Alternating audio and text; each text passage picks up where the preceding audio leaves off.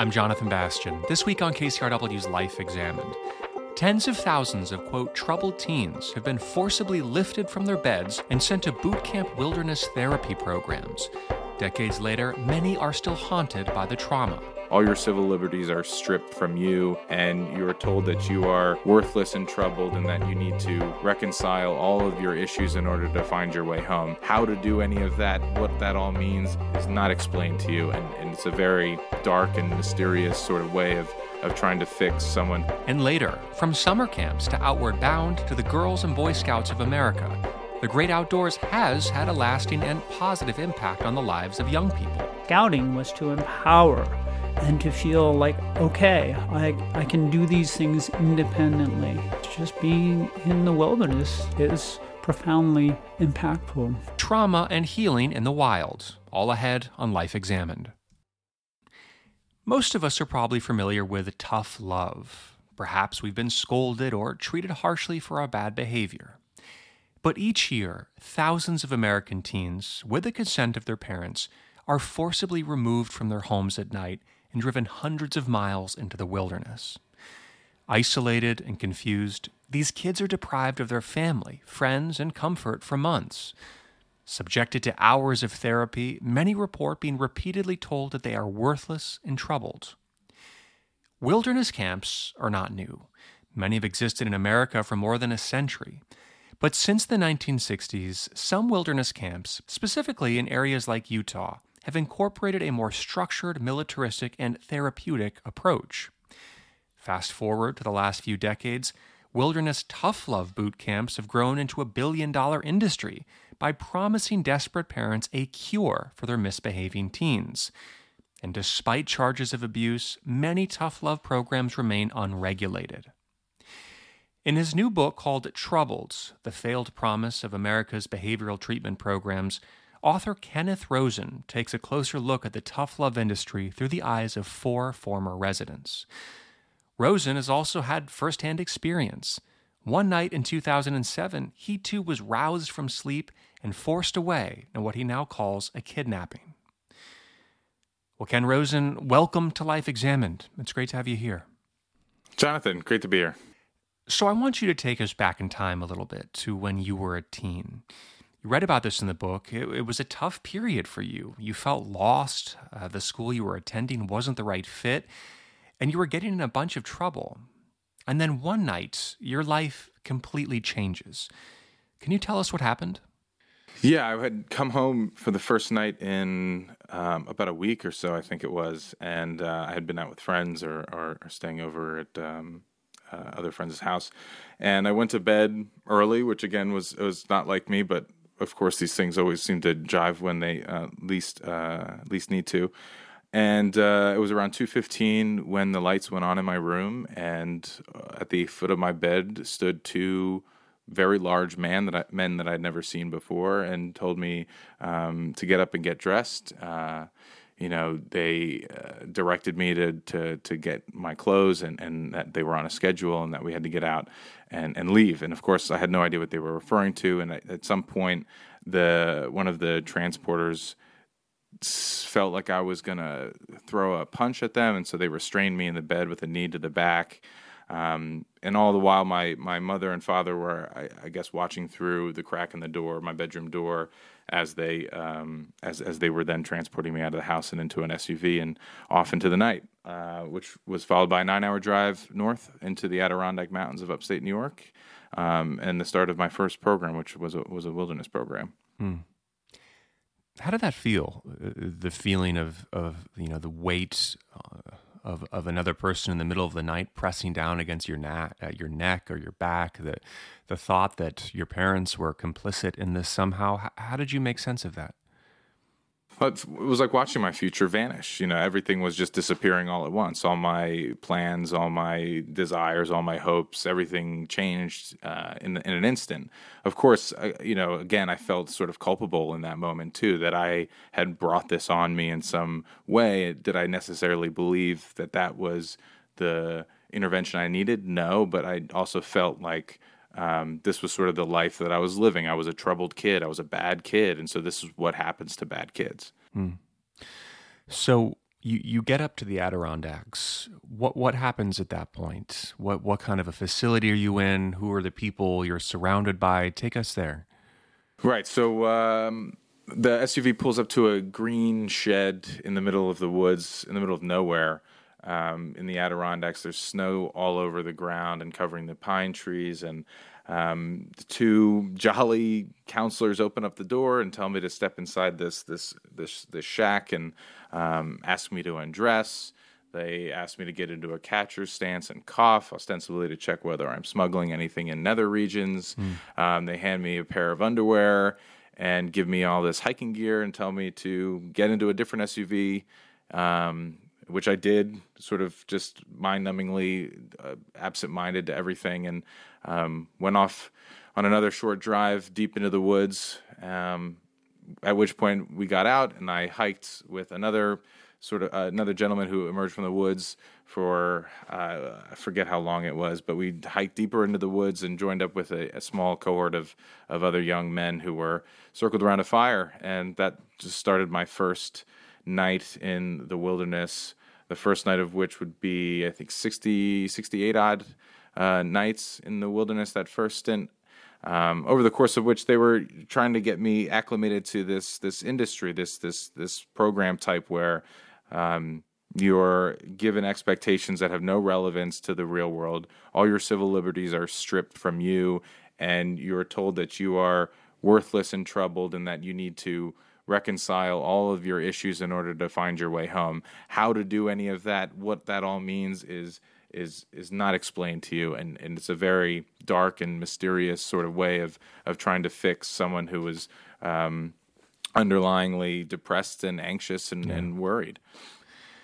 Some of those images you just brought to us, this idea of having to be essentially strip searched, led off into the woods in the night to meet another group of campers around a fire. I mean, this sounds like a nightmare, like almost like a dystopic nightmare. I mean, to feel totally unaware of what's going on, perhaps given up or abandoned, not where you're going. I mean, do you remember just how dislocating that experience was? Yeah, and I remember what I remember more is feeling like this is right. This is like, I'm ready for this. I'm a bad person, and this is the trouble with the programs, is that I was told that I was troubled, and I'm a bad person, and this is what would happen to me. That sort of intake procedure became for me something very comforting as I went through juvenile detention later in life, as I went through jail visits later in life. This was something that then became normal to me when it shouldn't have been. So, I remember it being both haunting and also something that I had relished insofar as knowing that this was right. I was doing the right thing if I was following the narrative of a troubled person, and that's I think the major failing of the programs. They break you down, but they never build you back up. Yeah, they break you down, but they never build you up. That's interesting. Yeah. So I mean, putting that into the context of that situation now, where you're up in these mountains, you're in the outdoors with all these other troubled teens, as they would say. What is the path to redemption that they offer you? What is the healing process that they're presenting you with while you're up there? Can you say something about that?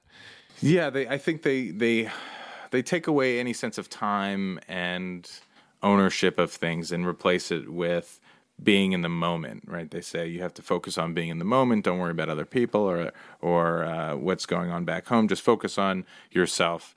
Learn how to take care of yourself in the woods. Work your way through these levels, sort of like AA, but you're doing hard skills and soft skills. So you're writing your life story down and sort of tailoring it to whatever's conducive to the counselor or the therapist's needs, and then also digging latrines and making critter traps and packing your own pack and learning how to start a rudimentary fire. All these different things are supposed to be character building. But they negate the fact that you were taken from your bed in the middle of the night without warning, which is traumatizing in of itself, and never addressed again throughout all the programs. And then they never note that once you're done with the wilderness aspect, that you're expected to go to a different program, which is an argument I've made in promoting Troubled. Is if the wilderness program was so effective, why would we need follow-up treatment in a residential facility? Of course, it's not.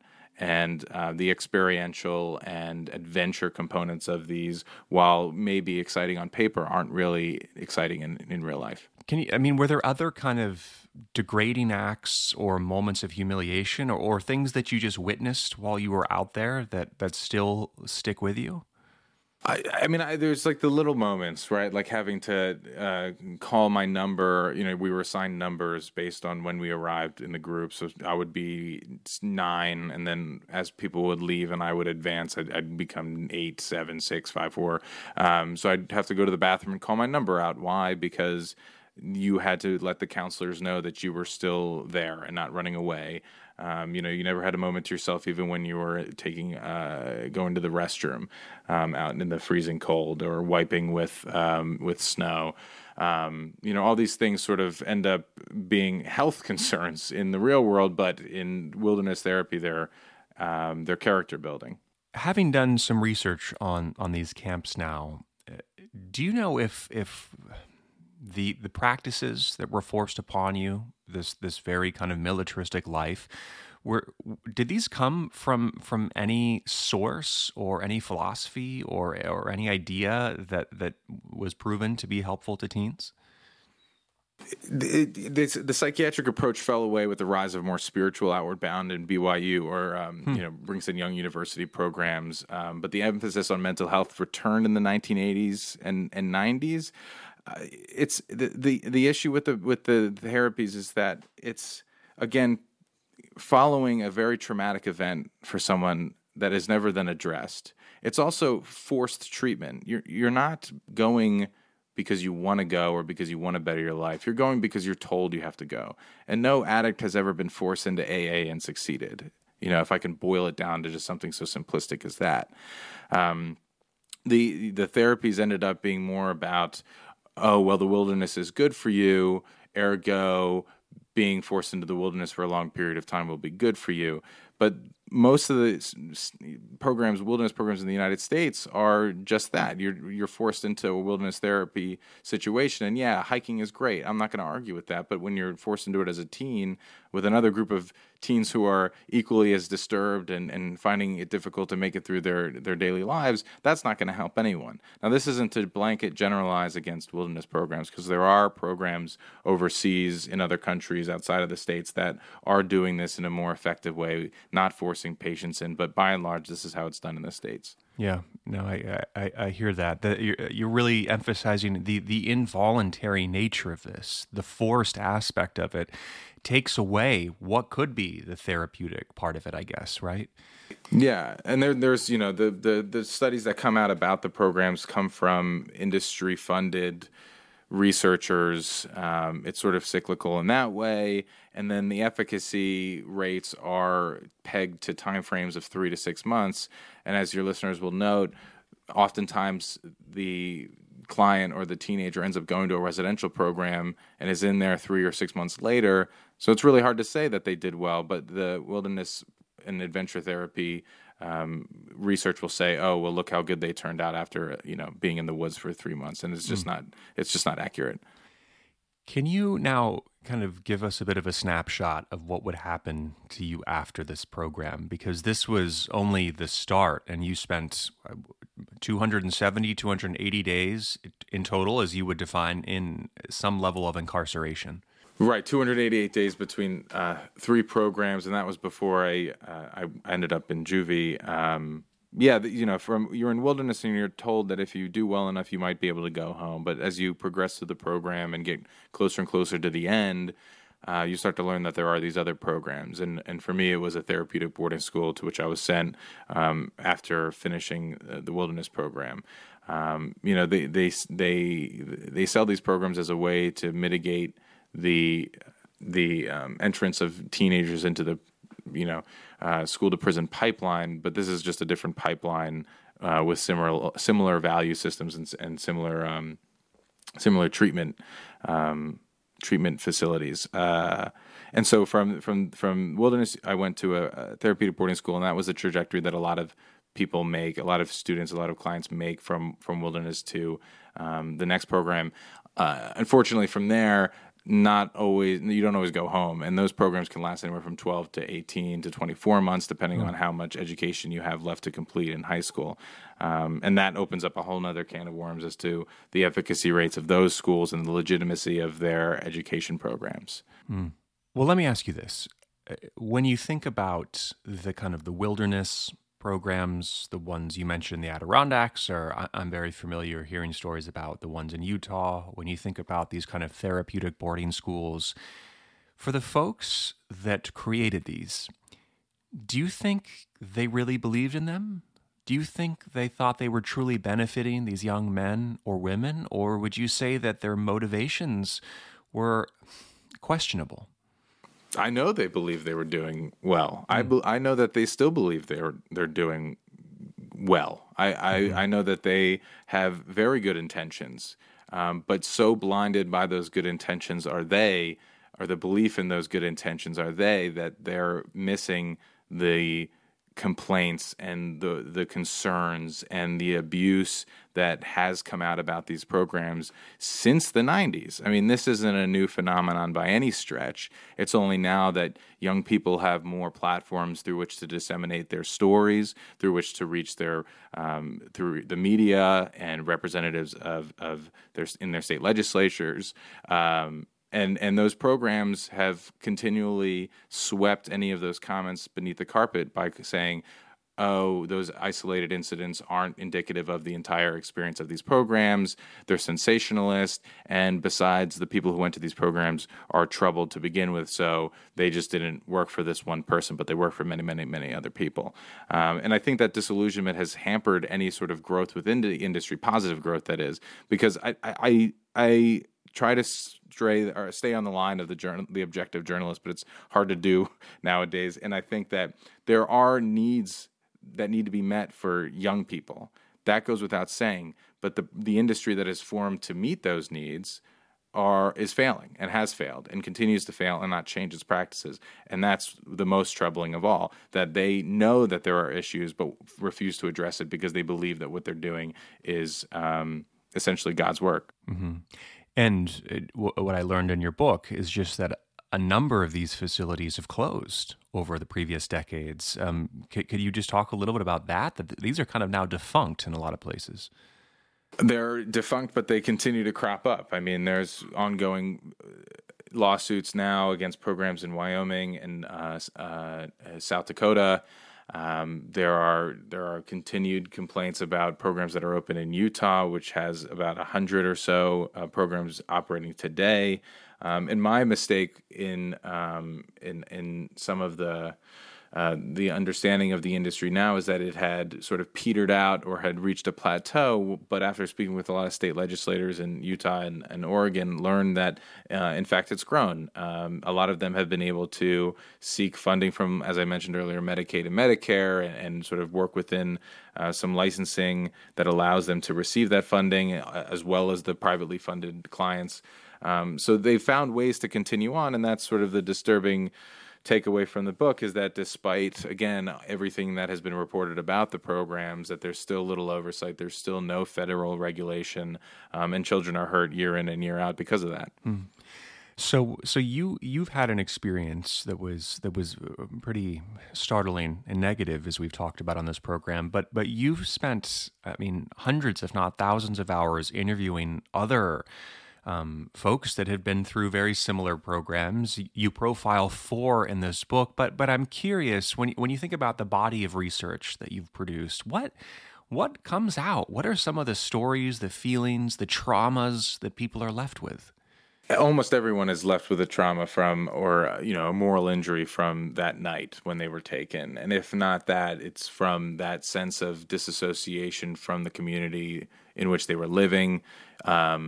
On a fundamental level, a lot of the people I interviewed had a very difficult time articulating what it was that troubled them about the program. Some were restrained and sedated and sexually and physically abused, but most people found it difficult to really say why they walked away from the experience with a troubled and disastrous experience, whether that ended up giving them complex post-traumatic stress disorder or any other number of maladies that they already had or compounding what they already had. And I think that's because they come back after 2 years away to a society that has moved on without them. They have no longer the ability to relate to any of the classmates they were once with. If they go to community college or a 4-year college, a university, they have no way of associating with those people. They don't understand what a wilderness program is. And so how do you talk about being taken in the middle of the night? And it really haunts you that you've become this troubled person, but now you have the evidence to suggest that you really are troubled, that you're so different from everyone else that you can't function in normal society. And that, again, compounds the drug use, compounds the alcohol abuse. Deaths of despair begin to shoot up after people leave the programs because they don't know how to reintegrate or function within a society that has more or less left them behind. So that's the trauma that I think everyone is having a difficult time articulating. It's something that's so almost under the surface that it only crops its head up every so often, and when it does, it's disastrous. And to me, this refers back to a line you said earlier, which is how they break you down, but they don't build you up. And so what I'm hearing from you is that the identity that you're left with is still that of being a troubled person. There's something wrong with you. You're unfixable. You're not worthy of good things. And to me, that sounds like a very dangerous place to be, or to send a kid back into the world with that mentality. Yeah, and again, many of them lived in the world with that mentality to begin with, right? Mm-hmm. Or felt that they didn't fit in a certain way, and then to have that maybe not introduced but compounded is certainly damaging. What do you think should come of this industry? I mean, are we talking more federal or state oversight? Do you think they should just be abolished fully? What would you like to see?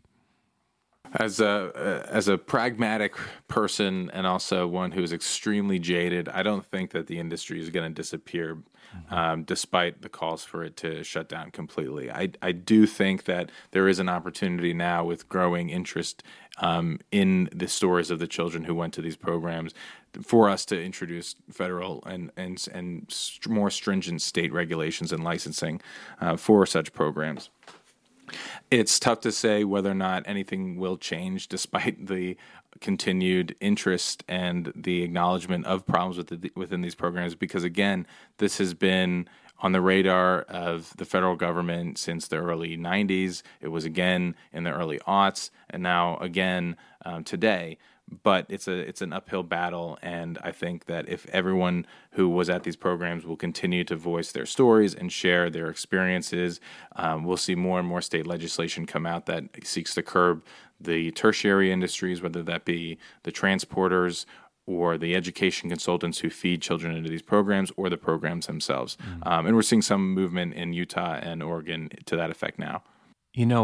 I'm still kind of astounded thinking of the absence or the culpability or responsibility of the parents in all of this. Perhaps they didn't quite know what they were doing, and then I think of what's the long-term damage between the young person and the family. I mean, is there not this long-standing sense of betrayal? What's your sense of that, the rupture in that relationship?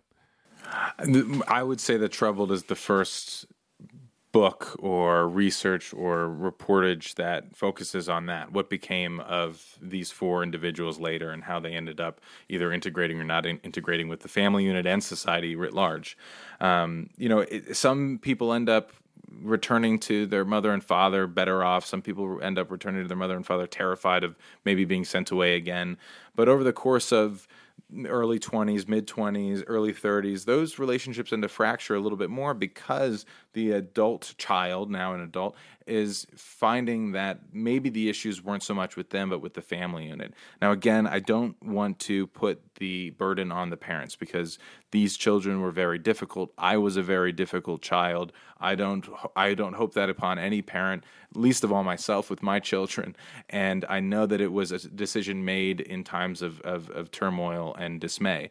But I just think that the culpability lies with the industry for giving terrible messaging, for the educational consultants who sell this idea to parents, and again for the parents, maybe partially because they didn't do their own due diligence. But of course, I mean, what can we expect of parents who are working full time and trying to figure out their own lives and child rearing when they're tasked with now researching programs for their children? Maybe, but not everyone has that many hours in a day, which would be nice to have the federal government regulate the programs to prevent some of this malicious activity from happening.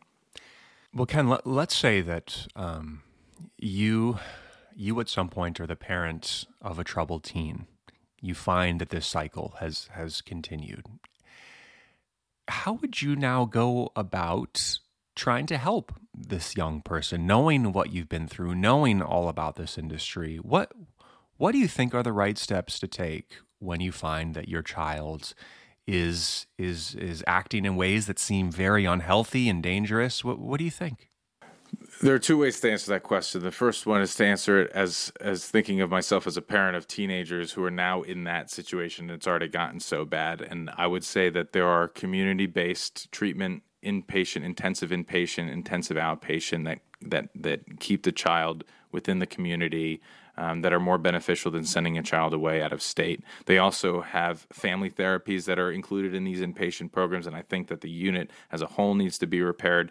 The identified patient is always the child, and I don't think that's accurate. I don't think that's sort of genuine to the nature of child disturbances. It's oftentimes not the community, but the space in which the child is living.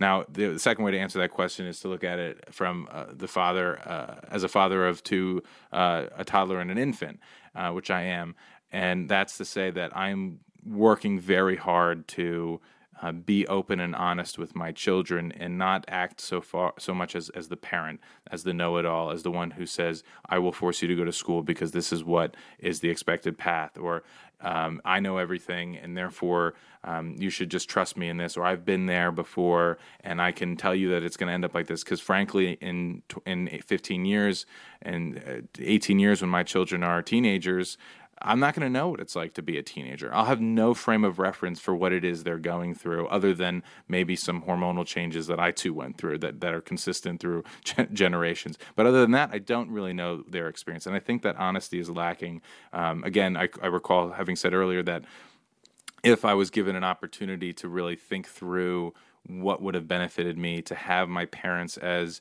not oppositional forces, but as guiding hands, then perhaps I wouldn't have needed such an intervention. Perhaps it wouldn't have gotten so bad.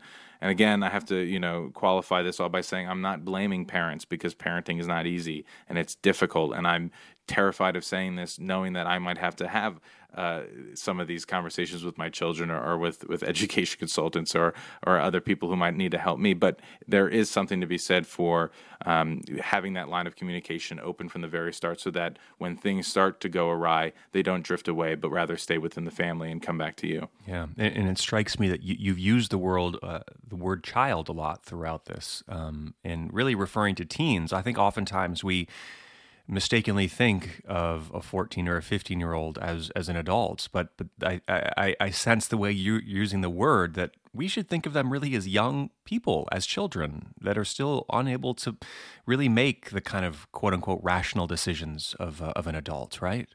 Right. The adolescent brain doesn't develop fully until they're 25 or 26 or around that age. And I have often asked in interviews what I would say to my 16 or 17-year-old self. And I don't know how to talk to that person because that is a child who believed himself to be worldly and well-read and, wholly against the system when in fact I was just disturbed and sad and lonely and scared. How I would connect with that person, I don't know. But I do know that person was a child and was treated instead like an issue. Well, Ken, I've learned a lot today, and I wonder if there's anything else you'd want to add or leave us with about your experience, about your research about this book that we haven't touched on today. There's some readers who have said and noted rightfully that I ended up okay, that I ended up fairly successful and seemingly well-adjusted. And I can tell you that was only after years and years and years of disturbing occurrences, whether it be with law enforcement or just personal battles late into the night. And there is no answer to fixing a kid. There's no right way of parenting. My path was different than many others, and I wouldn't use me as an exemplary figure. I would just note that there are other options within the community. There are options with state-funded programs that have better oversight, and that if you look a little bit harder, you'll find that there are options that are better than the troubled teen industry. I've been speaking with Kenneth R. Rosen. He's a journalist and author of Troubles, The Failed Promise of America's Behavioral Treatment Programs. Ken, I appreciate the conversation today. Thanks for your time. Jonathan, thank you. Still to come, How the Wilds Can Heal. Will White, author of Stories from the Fields, A History of Wilderness Therapy, joins us after the break.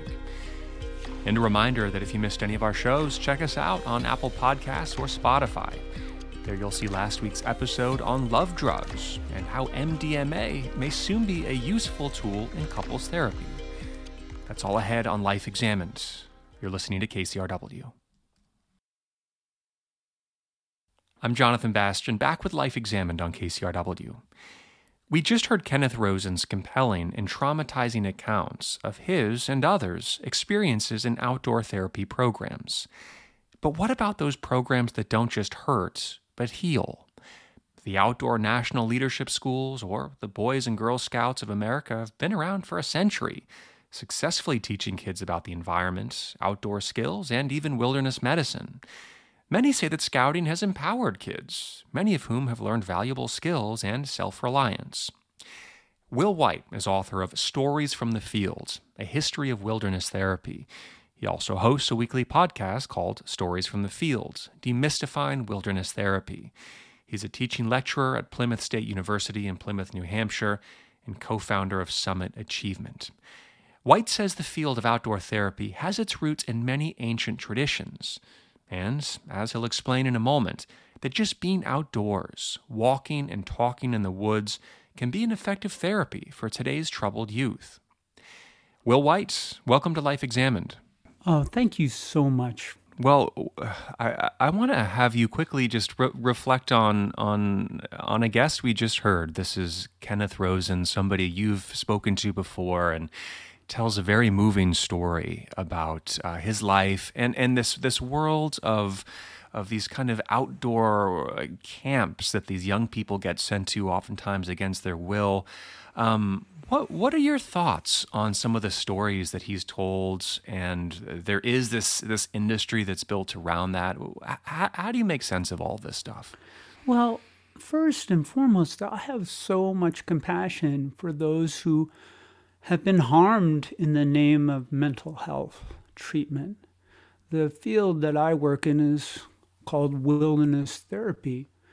And Ken and others' experiences in segments of the wilderness therapy field have been harmed.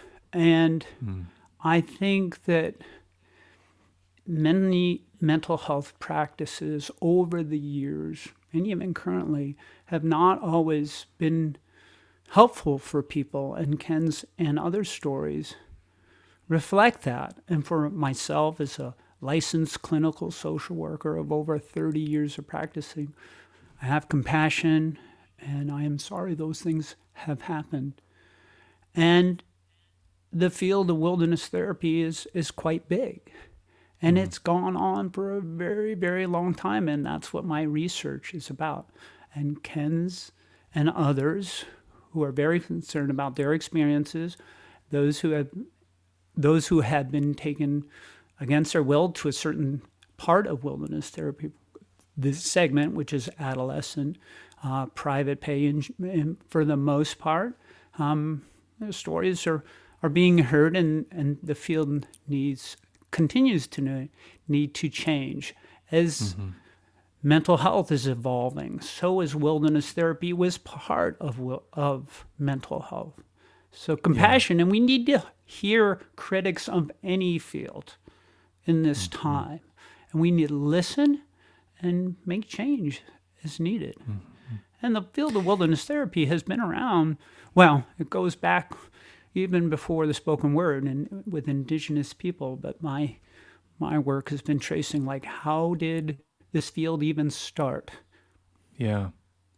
Well, that's something I'm really interested in, because while the stories of Ken, touch our hearts and fill us with compassion, as you mentioned, I know there are thousands, if not millions, of stories of those that have had a much different and wonderful experience in wilderness therapy.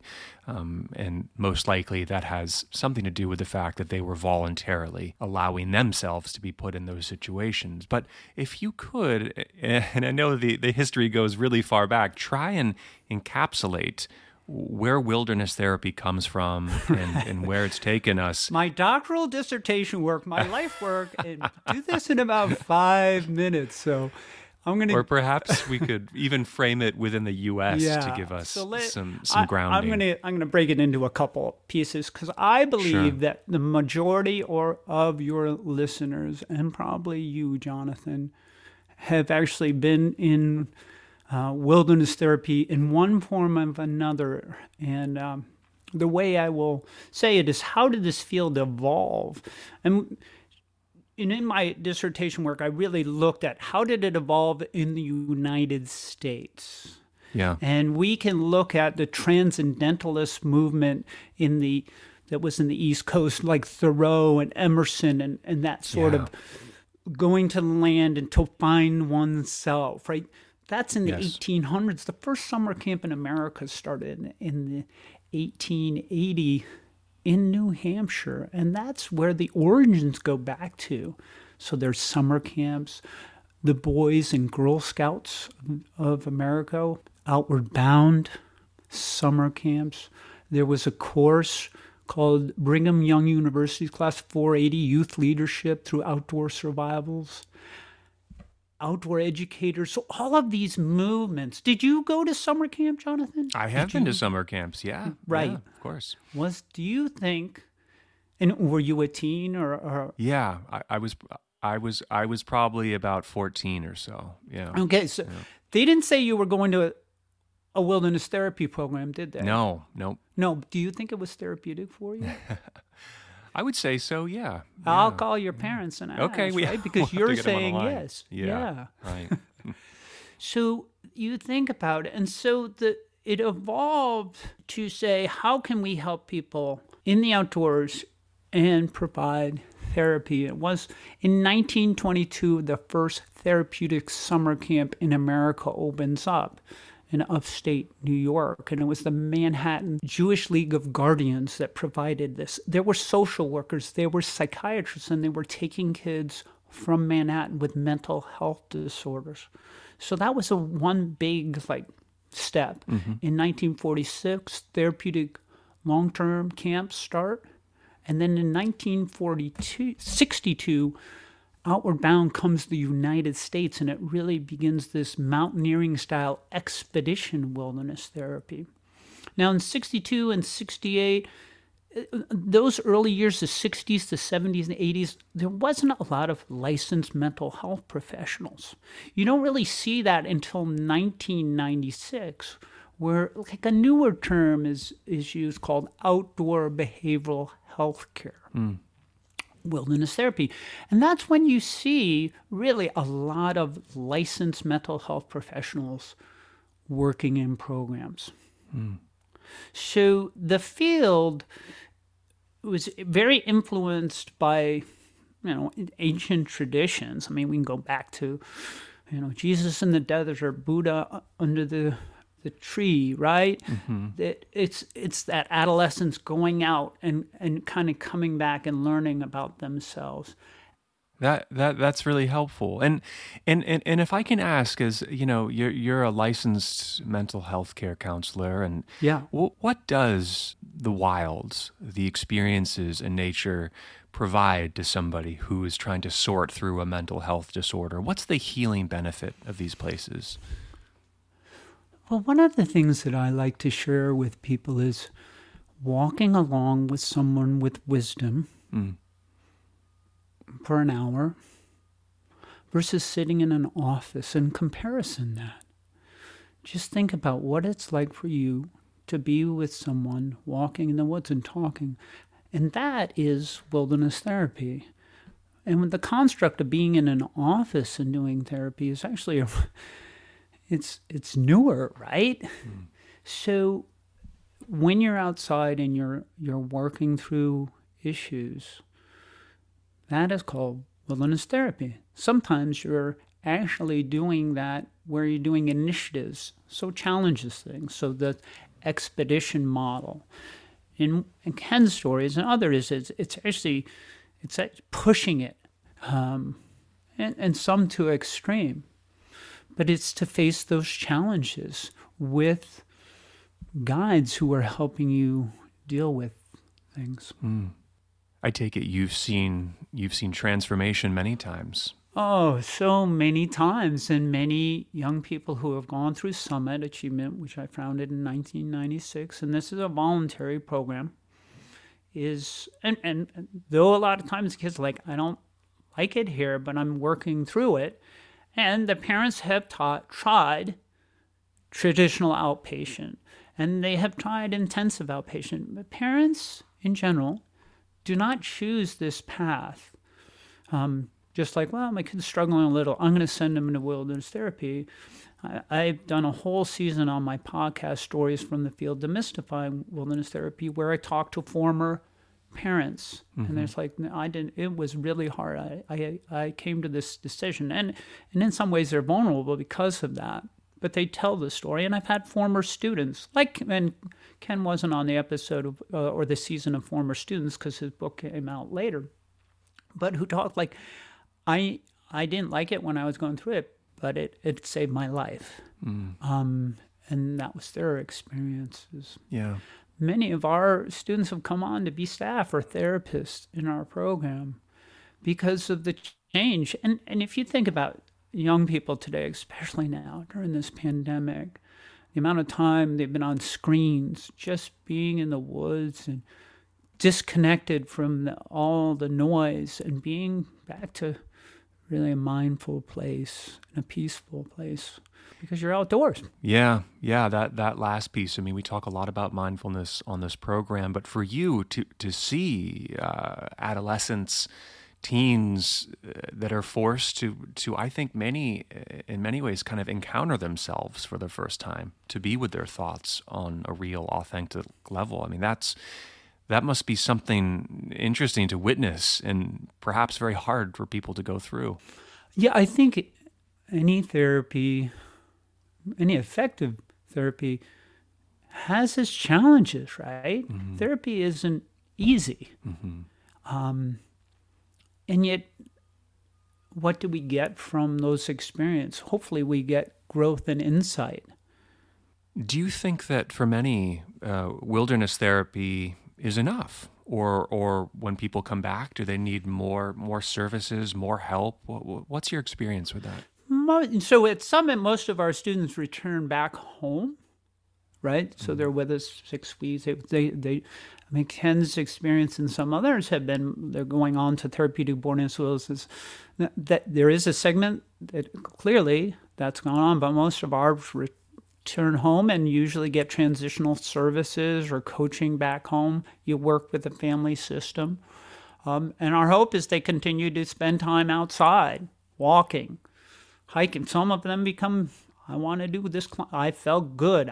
I finally learned something. I learned something that made me feel better. You know, adolescents now, when we first started Summit, our student profile was different. And now it's much more the anxious, depressed kids who are really, they live in a very scary world and they've internalized that. And it has made it so some of them are afraid to leave their house. And Go ahead. I mean, the whole idea of Outward Bound, the whole idea was to empower people, actually it was young sailors initially when Kurt Hahn founded in the 40s, was to empower people. National Outdoor Leadership School, empowering. Scouting was to empower and to feel like, okay, I can do these things independently. And I think there's a lot of spirituality in wilderness therapy, because just being in the wilderness is profoundly impactful. Yeah, that word empowerment is a really interesting one, and I think it's the idea we hope to take away from being in these spaces and learning to be self-sufficient or self-reliant. And it was interesting the way that Ken talked about it, which was that they didn't quite get that a lot of times, it seemed. They were kind of beaten down but never lifted back up, which I think to me seemed like the opposite of what something like the programs. It saddens me to hear that Yeah. And if you think about wilderness therapy, it's big. And there's outpatient practitioners now. Right. There's day treatment wilderness therapy. And Ken's book and other people's experience has been one segment that, it's painful. And there is ongoing evolution of this field. I see that there'll be more regulation in different states. Maine is a much more regulated state than other states in the country. And behavioral health care is regulated. And a lot of wilderness therapy programs, one of the things that I would encourage is making sure it's an accredited program that is licensed by the state it is operating in to be a residential treatment center. Right. Or whatever's equal, where there's people who come in to review things, who look at the practices, that the clinicians there are all licensed to provide mental health services, that they're doing research. Now, in 2014 is when the field started to have accreditation, which was the national accreditation. And then more and more research is going on. Yeah. Years ago, I used to have to try to explain what wilderness therapy was, because I've been doing it almost 30 years, and now people are like, I understand it. I understand. Oh, I went to an Outward Bound course. It was so therapeutic. I did a Knowles semester. Or I went to a wilderness therapy program. I teach wilderness therapy at a small college in New Hampshire called Plymouth State University, and many of my students for the class went to wilderness therapy programs when they were in high school age, and they want to work in the field. There's careers in it. There's degrees in it. Yeah. You said something a moment ago that also really caught my attention, which is the idea of the teen or adolescent returning to something called the family system, which is the understanding that that families are interdependent, they are dynamic. Absolutely. That one piece of the family will impact the rest of the family, and this is a word that Ken used as well. And I think there's been this acknowledgement that instead of thinking as the adolescent as the problem, as the identified patient, another word that he used, that perhaps we need to think now about the family at large and not just the identified patient, not the problem just being with one person. Completely agree. I was trained in family systems therapy in social work school. I got my degree, my MSW in 1987. Yeah. So family systems work is critical. Every wilderness therapy program is doing family work nowadays. I can't speak to Ken. Ken did not experience that, and some others didn't. But I would say anybody who is doing this without that right now, that's old thinking to not do that. I wonder if you have any advice to parents who are dealing with a teen that needs direction, that can feel lost, and they've heard all different types of stories about what's out there. What would you tell them to give them some ideas as to how to move forward with making a decision about wilderness therapy? Well, first and foremost, you don't take that decision lightly. Mm-hmm. You try other types of intervention, outpatient, family systems work.